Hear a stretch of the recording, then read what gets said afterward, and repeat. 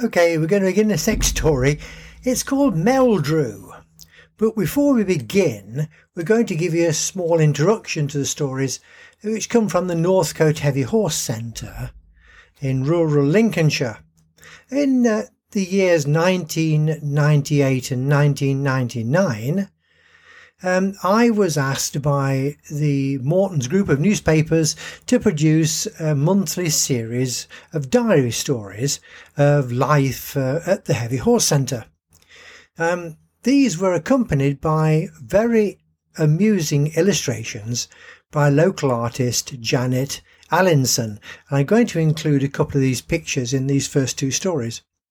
So Meldrew begins on a Monday in February. We had a cheery letter from Andy and Michelle today. They had spent their last holidays with us helping to tidy up the centre and repair Goliath's special crane. Note for readers and listeners who are not up in the horse world, Goliath, or Golly, to his friends, was a 21-year-old black shire horse. He was the Guinness record holder, tallest horse for years and years, and came to live at the Northcote Centre in 1992 because severe arthritis made his back legs very stiff and so weak he could not get himself up from the lying down position. No one else would take on Golly as a patient, and so he came to Lincolnshire. Back to our story, and Andy, who helped to build earth-moving machinery for a living, is used to big jobs. While I assisted him, Michelle, his wife, was helping with the horses. They'd spent 3 holidays with us by now and were excellent company, hard-working and very good fun. Andy had thought of another idea to finish the crane adaptation that he'd originally built to lift Goliath, and hopefully we were going to ensure we could lift him clear of the ground every time. The old Ford Major tractor now had 2 hydraulic rams on a crane jib at one end and a half-ton of concrete fastened on the other end. A visitor with fascinating sense of humour had pointed out that the whole machine should break in half somewhere just in front of the gearbox. Fortunately, Goliath is not too well up on hydraulics and mechanics and looked on the work of the restoration unconcerned.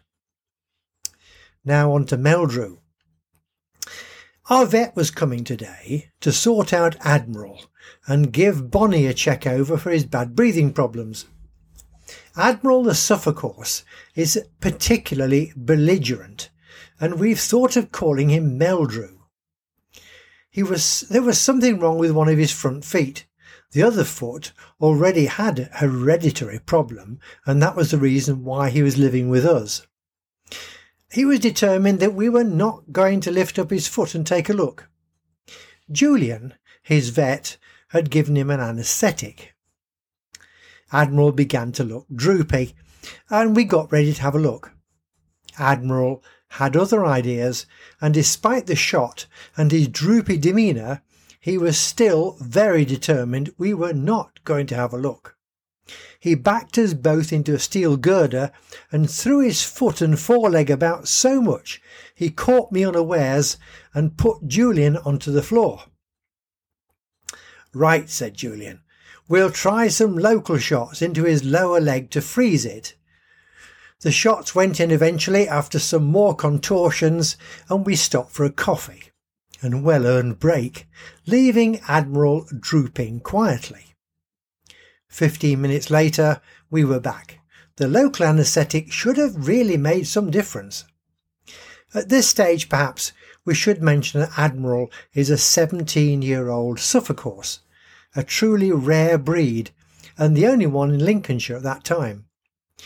He stood 17 hands high and weighed just over 1,200 kilos of solid muscle and bone.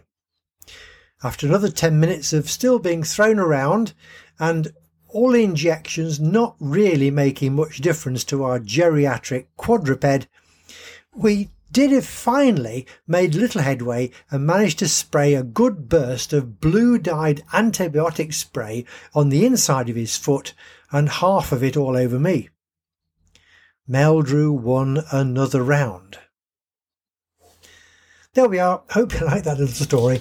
Brought to you by Cracker Books, written and read by Keith Sanders. It was a story from the Northcote Heavy Horse Centre in 1999. Now, we've got new endings to all our tales. Since COVID. We don't sell anything at all. All Cracker Books publications are free to download on the internet to any device you choose. There are about 8 complete books, and they're available in flipping book. They flip as you flip the page, but you can download them free of charge. There are nearly 200 of these audio stories, and there's about 100 videos in lots of heavy horses. And you can find all these on our new website. So the books, the videos and the stories are all free to download. Just choose your own device.